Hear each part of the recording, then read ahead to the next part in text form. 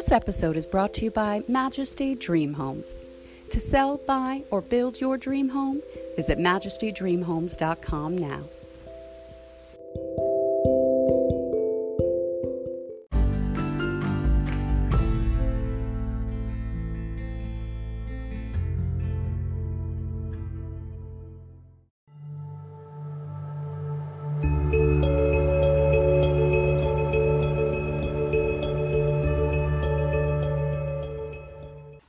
Hello, beloved children of God. We are back with scripture out of the day,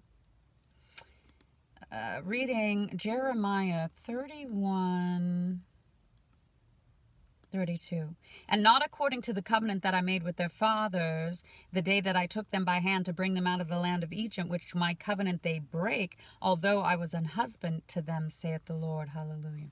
So the Lord sees his people as his bride, his counterpart of love for his life, for eternity. So he refers to himself as your husband, whether you're man or woman. This isn't a sexual relationship. This is a spiritual communion, a holy matrimony between your heart and the heart of God, that you become one.